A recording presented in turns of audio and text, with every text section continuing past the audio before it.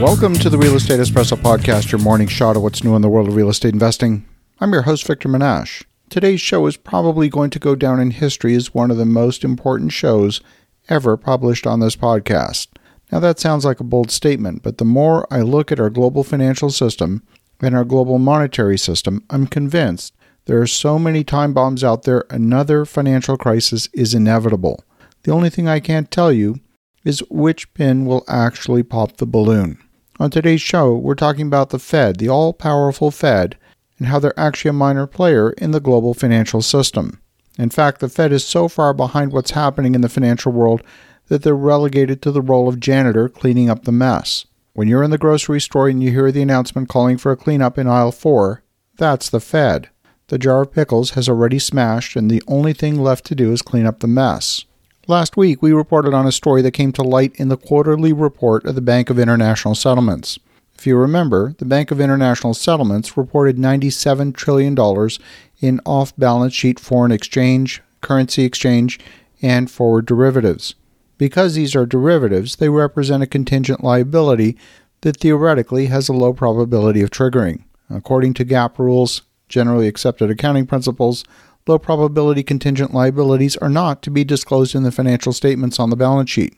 We did experience problems in 2007 and 2008 with another bunch of derivatives that were similarly off-balance sheet. We're going to look at these off-balance sheet practices because just like 2007 and just like Enron, these practices can be used to hide liabilities. Sometimes the obfuscation is legitimate, and in other cases like Enron, it's outright fraud.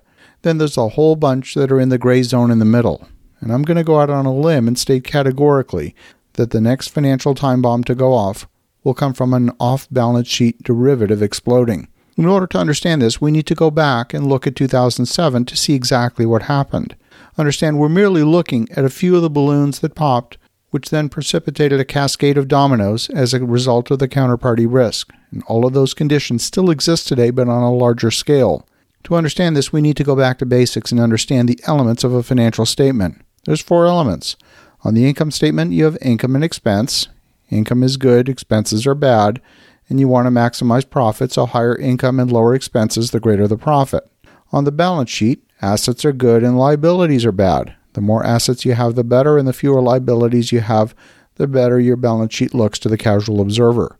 Because assets are better than liabilities, companies want to have more assets and fewer liabilities. They will want to place those obligations into off-balance sheet entities. A parent company can set up a subsidiary and spin it off by selling a controlling interest, or perhaps even the entire company, to investors. That sale would generate profits to the parent while transferring the potential risk of the new business failing to investors. And once this transaction is completed, the subsidiary no longer appears on the parent company's balance sheet. Under consolidation rules, you can hold up to 19.9% and still not consolidate those financials on your own income statement. A complex and confusing array of investment vehicles were created starting in 1997 until their spectacular explosion in 2007, and these included collateralized debt obligations, subprime mortgage securities, and credit default swaps. They were all used to remove debt from corporate balance sheets. The parent company lists proceeds from the sale of these items as assets, but it does not list the financial obligations that come with them as liabilities. For example, consider loans made by a bank, and when they're issued, loans are typically kept on the bank's balance sheet as an asset. If those loans are securitized and sold off as investments, the securitized debt for which the bank is liable is no longer kept on the bank's books. The Enron scandal was the first development to bring the use of these off-balance sheet entities into the public eye. In Enron's case, the company would build an asset like a power plant and immediately claim the projected profit on its books, even though it hadn't made a dime from it. If the revenue from the power plant was less than the projected amount, instead of taking a loss, the company would transfer these assets to an off-the-books corporation, where the loss would go unreported. The entire banking industry participated in exactly the same practice through the use of credit default swaps. The practice was so common that even after J.P. Morgan introduced the credit default swap in 1997, it grew to an estimated $45 trillion business. That's more than twice the size of the U.S. stock market, and that's just the beginning. The credit default swap market would later be reported to be worth in excess of $60 trillion. Remember, all of this was happening off balance sheet. $60 trillion is a lot of money. Only a small number of these financial time bombs actually went off in the wake of the great financial crisis. Today, US dollar-denominated FX swaps, there are $85 trillion in off-balance sheet debt obligations. These are FX swaps, currency swaps, and forwards that have the US dollar on one side of the trade. And just like the collateralized debt obligation and credit default swaps of 2007, only a small percentage of these transactions are likely to go bad. The Fed bailout of 2008 was a mere $750 billion.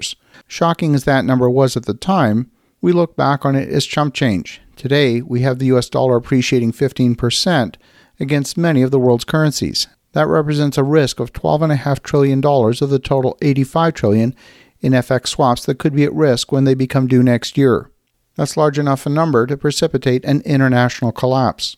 But the Fed looks inward, and as Ben Bernanke famously said in 2008, the problems outside the U.S. were of no concern to the Fed, even if the problems were denominated in U.S. dollars. And even Jay Powell has talked about how the Fed lacks the tools to solve international problems.